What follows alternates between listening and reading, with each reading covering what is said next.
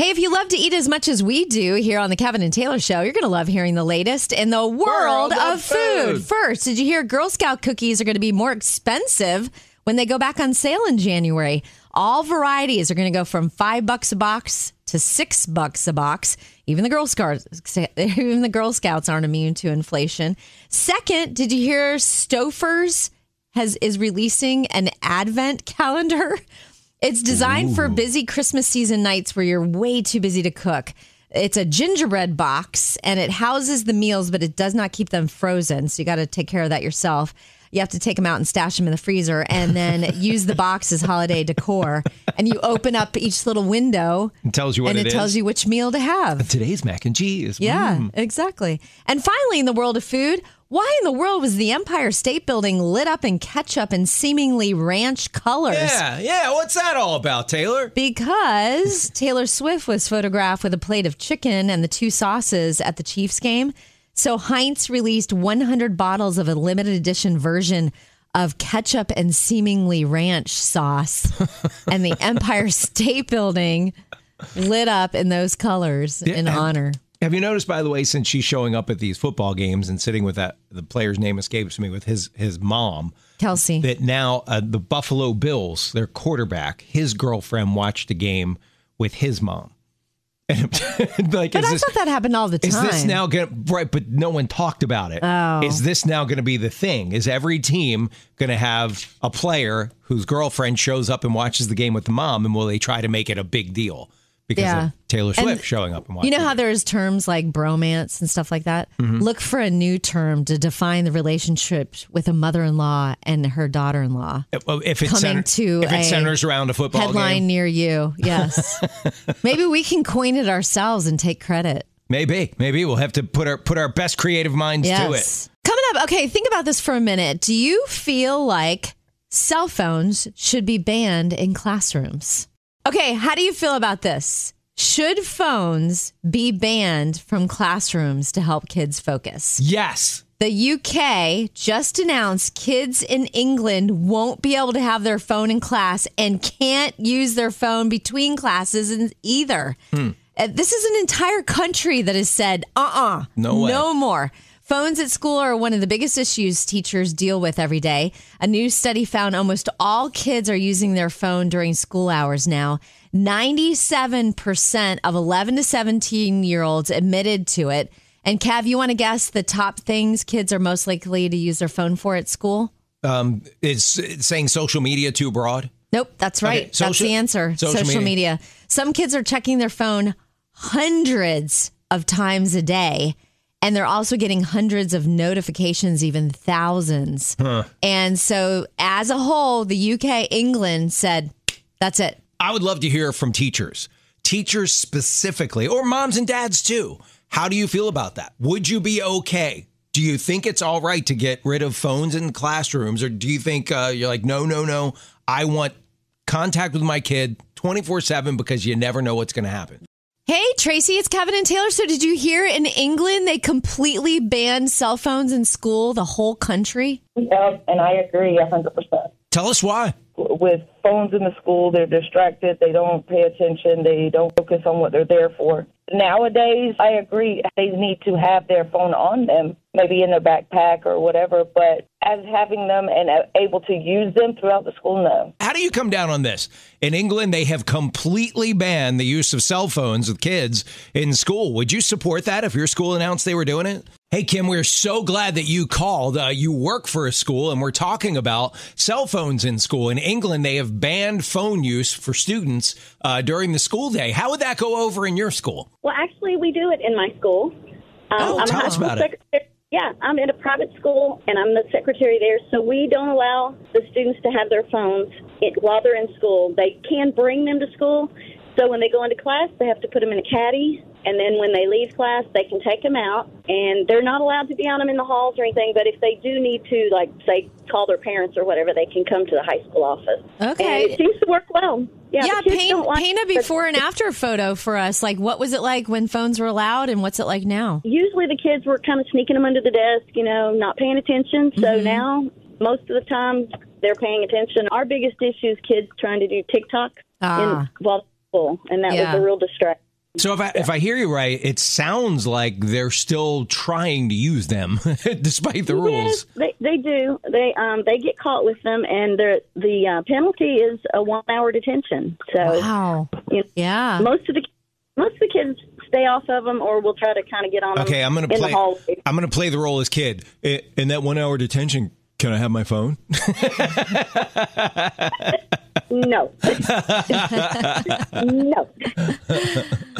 Well, it sounds like you guys are doing a great job. I can't imagine what it's like trying to rein all that in. It's tough, but it's got to be done, right? It's a tough job. They make them put them in the caddies, and most of the teachers will count the phones, count the kids, make sure they have the same number. If they don't have their phone, parents are supposed to email to say they don't have a phone. Wow. It's not perfect, but it works pretty well. Yeah. Well done, you. Thanks for what you do for those kids every day, Kim. Well, thank you. I love listening to y'all. You're great. Gina, we're talking about cell phone use in schools in England. They've banned cell phones in the classroom. If they did that at your middle school where you are, how would that go over? We actually do have a put your device away policy, but it doesn't really go over. It's a constant battle. Yeah, no kidding. No kidding. So the kids, even though that's the rule, they still want to do it. Absolutely. And the parents will call them and text them in the middle of class, so there's not necessarily support from the parents either. Oh, man, that is rough. Yikes. So do the teachers kind of feel all day long like they're just the cell phone police and they're not teaching? Absolutely. Wow. That is crazy. Gina, you'll love a friend of mine. She actually cut her daughter off. She's like, you cannot text me during the school day. You have to learn to figure it out. Do not text me while you're in class. And so the parents were trying to put the kibosh on it. You know what the kid's going to do? They're going to send a text. Mommy, I need to tell you something. No mom can resist that. And then text, I love you. Right. Yeah, you just can't expect them to have them in the back pocket and it vibrate and not look at it. Yeah, right. Yeah, exactly. it's an addiction. Well, Yep. thanks for calling and hanging out with us. We really appreciate you spending time with us every day. Absolutely. Thanks so much. I love you guys. Have a great day. Hey, do you feel like you can bring your faith into the workplace? A fifth of all Americans view their work as a spiritual calling, according to a new survey from Rice University. And this is pretty interesting. More and more companies are inviting workplace faith groups, and organizations like Pray for Tech are growing. For example, at PayPal, I use PayPal a lot to pay for stuff online. Employees can submit requests to a prayer portal asking their coworkers to pray for them. And now more and more companies are having faith-based affinity groups and say the results means their employees deeply respect each other. Wow. So it's working. No kidding. That's cool. Coming up in just a minute, how excited is your son or daughter about homecoming? Hey, this is your guaranteed to put you in a good mood story of the day. Good news.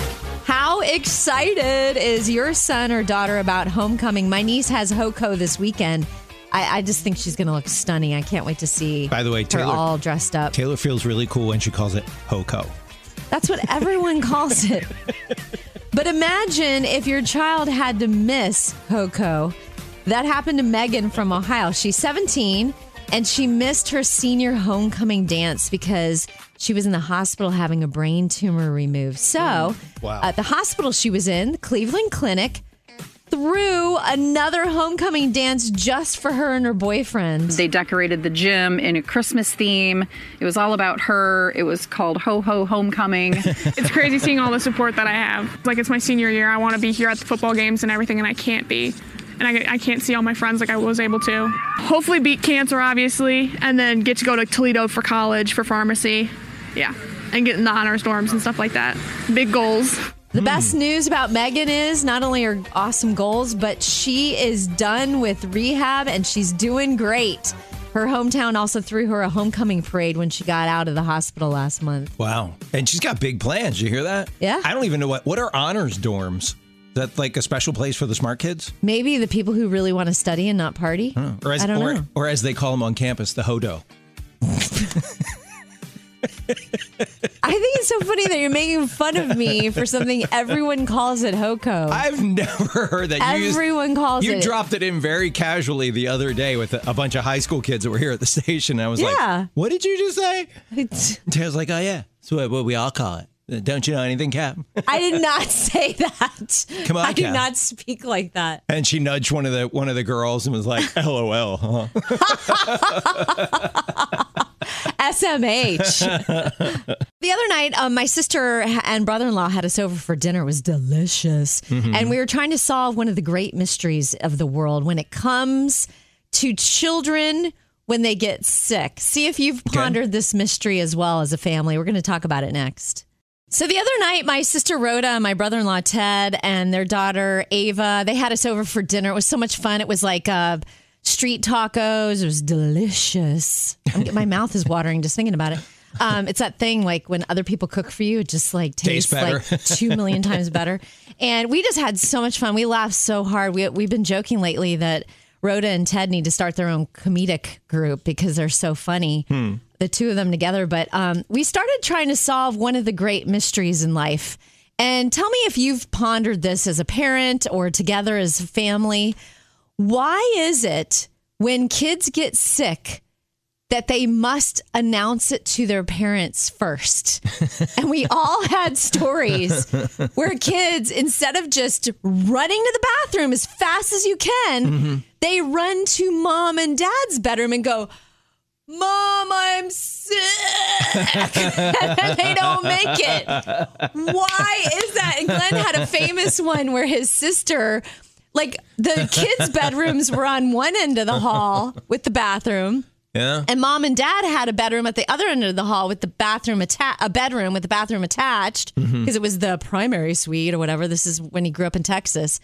And instead of just running to the restroom, his sister Dana ran all the way down the hall to announce her parents that she was sick, and then the entire hallway had to be fumigated and cleaned. So I just don't know why is it so important to let just mom and dad know? Go to the bathroom, take care of yourself, and then you can go tell mom, Mommy, will you get me some ginger ale or whatever it is that you do in your family for tummy aches? Yeah. Don't announce first and then get sick.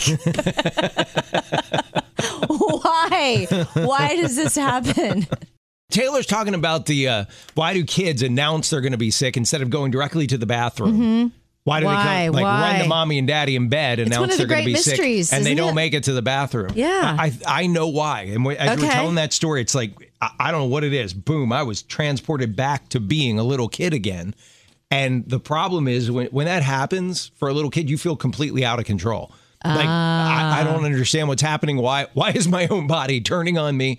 You want a feeling of like control, like somebody's got this. So that's why you run to mom and dad. Instead of the bathroom.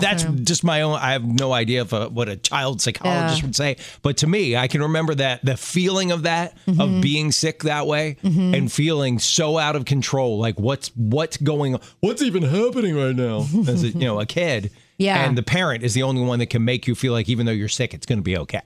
Okay. That's what why I think they do. And it's usually, by the way, it's always they run to mom's side of the bed. Oh, yeah. Thank the Lord for that.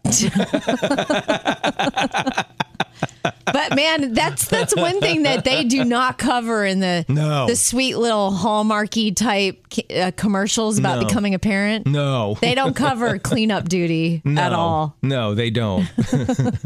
They never sell any stuff that way. They're selling the dream, not the nightmare. Hey, do you love social media enough to pay for it? Well, those of you who love X, formerly known as Twitter, know what it feels like to suddenly face paying for your favorite platform. Well, guess who's considering it next? Meta is exploring the idea of charging $17 a month for an ad-free experience on Facebook and Instagram. And now, right now, they're just going to try it in Europe, where they're trying to navigate new advertising laws that jeopardize their main source of revenue. That was my chair. Sorry. That was so bad. I don't want ad-free Instagram. Where would I buy all my needless stuff? Right?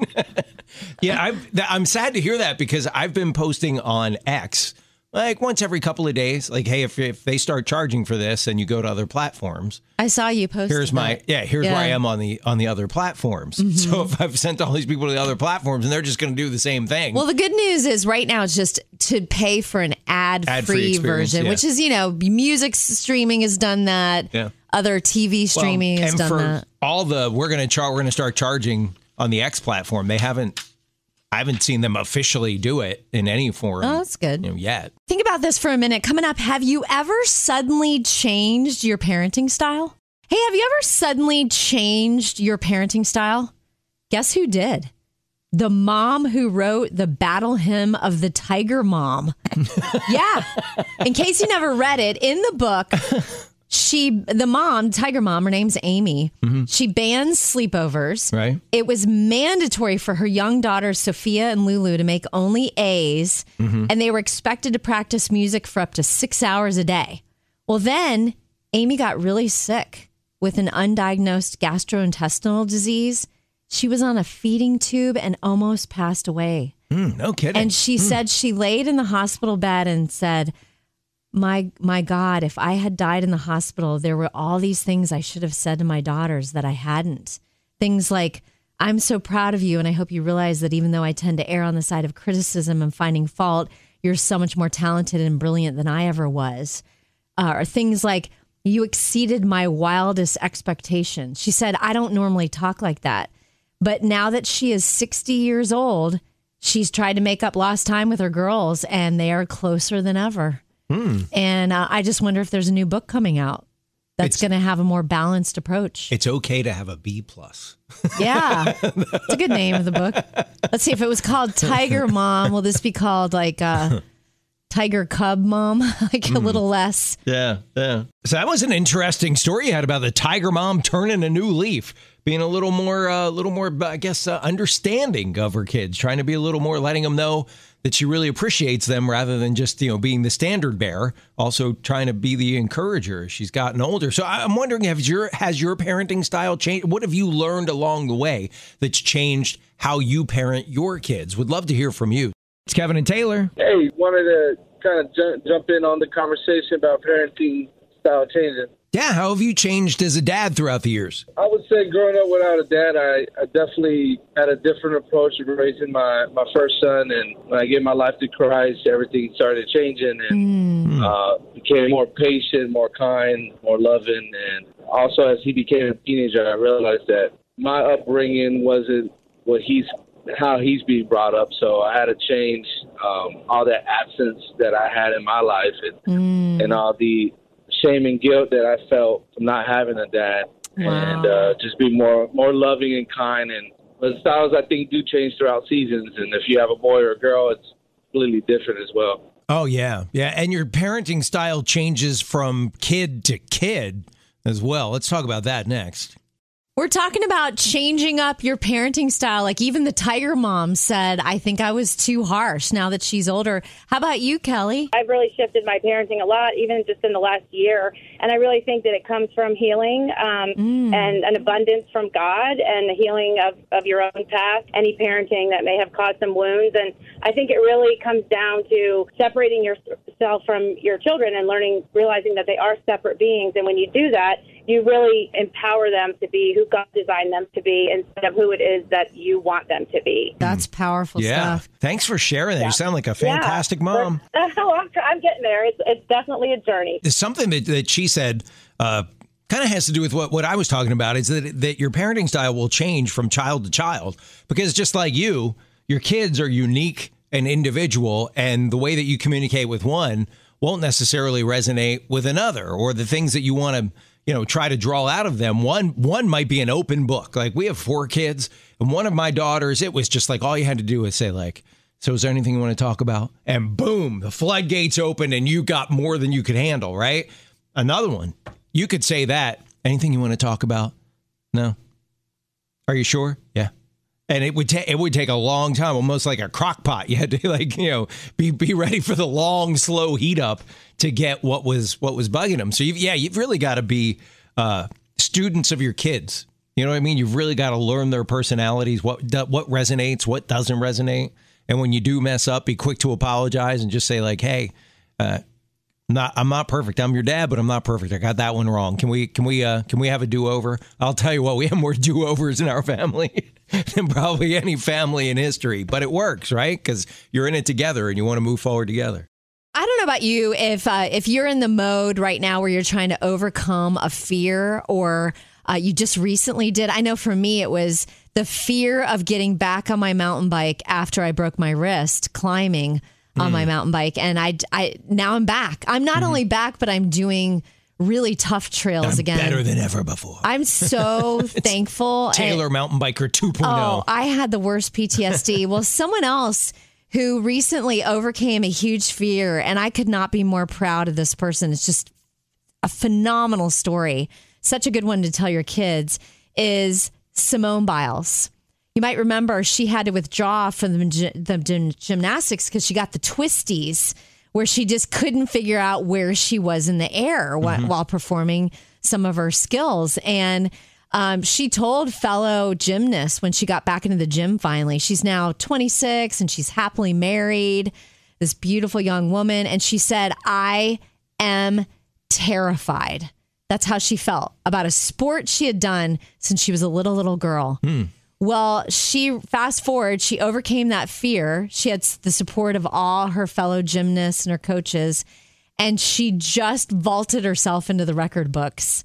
She did the Yurchenko double pike vault, and it's the first time any woman has ever landed this complex combination in an international competition. Wow. It's so historic. It's now going to be called the Biles 2. Oh, there you go. There's already the Biles 1. That's cool. Now Biles 2. Biles 2. And to overcome a fear like that I can't imagine ever vaulting once, let alone the Yurchenko double pike vault.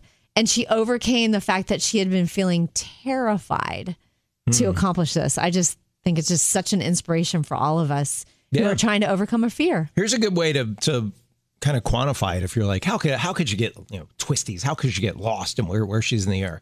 You hit a certain age and you go to you're like, oh yeah, I can do a somersault, and then you go to do it and you're like, how do I do this again?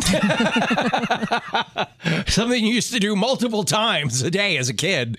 You go to do it as an adult and you're like, wait, I put my head. I'm gonna flip over. Are we sure? Right. So, yeah, I totally can relate to that feeling of where am I in the air? What am I doing again? Okay, we're going to check in with our producer, Griffin, in just a minute. He's got a wife and a 7-year-old and a 6-year-old.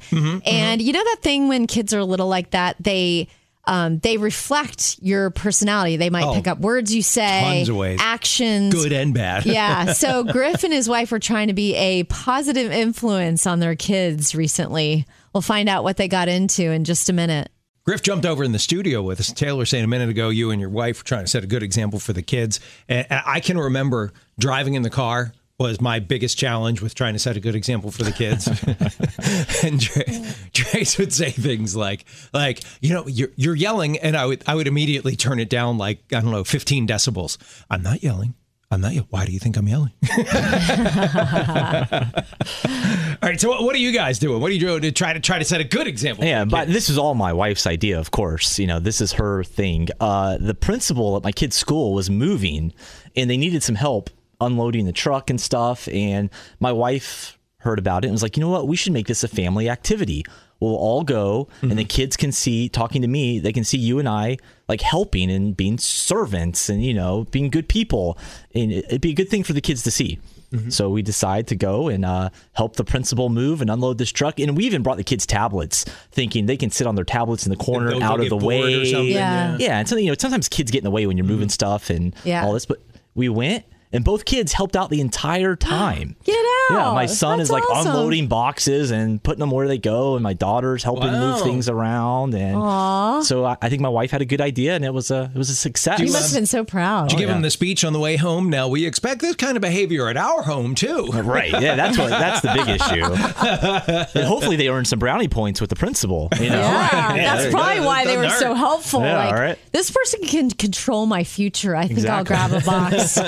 Doesn't hurt at all. Wow. Well done. Yeah. Well done. Do you think that will help to get things done around the house? I don't know. Thatch, go clean your room. You think he'll be more willing to do it? No. Not one bit. No. Okay, got it. When your spouse of a long time, if they pass away, it leaves a hole, right? It just leaves an emptiness that's really, really hard for people to get over. I saw my mom do that when her husband passed away. It was just, there was a void that just was not going to be filled. And I know we all have a God-shaped hole in us. I know that. But what I'm talking about is when your companion, that person that was there morning, noon, and night, they're part of your daily routine. When they're gone, it can be a lot. And there's a woman who has a very unique story of what she did every day to remember her husband in a very specific way. We're going to talk about it next. This is such a sweet story. Margaret and her husband Oswald had been married for like over half a century, and he passed away, and she missed him so much, but she had a very unique way of remembering him. If you ever go to London, if you ride the tube, the subway, you'll hear this announcement when the doors open and close: mind the gap. There's a little gap between the subway and the platform, and you'll constantly hear. I mean, they even have You told me about that. Yeah. They even have T-shirts that say "Mind the Gap." Well, that was Oswald's voice. It was a recording of his voice that when it came in, you'd hear "ding, mind the gap."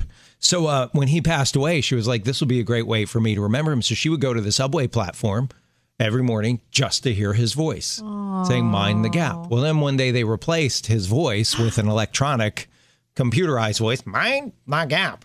And she was really, like, oh, that was this little thing I would do every day. It was like he was still with me. So she got in touch with the folks at the tube system, the subway system, and told them what was going on.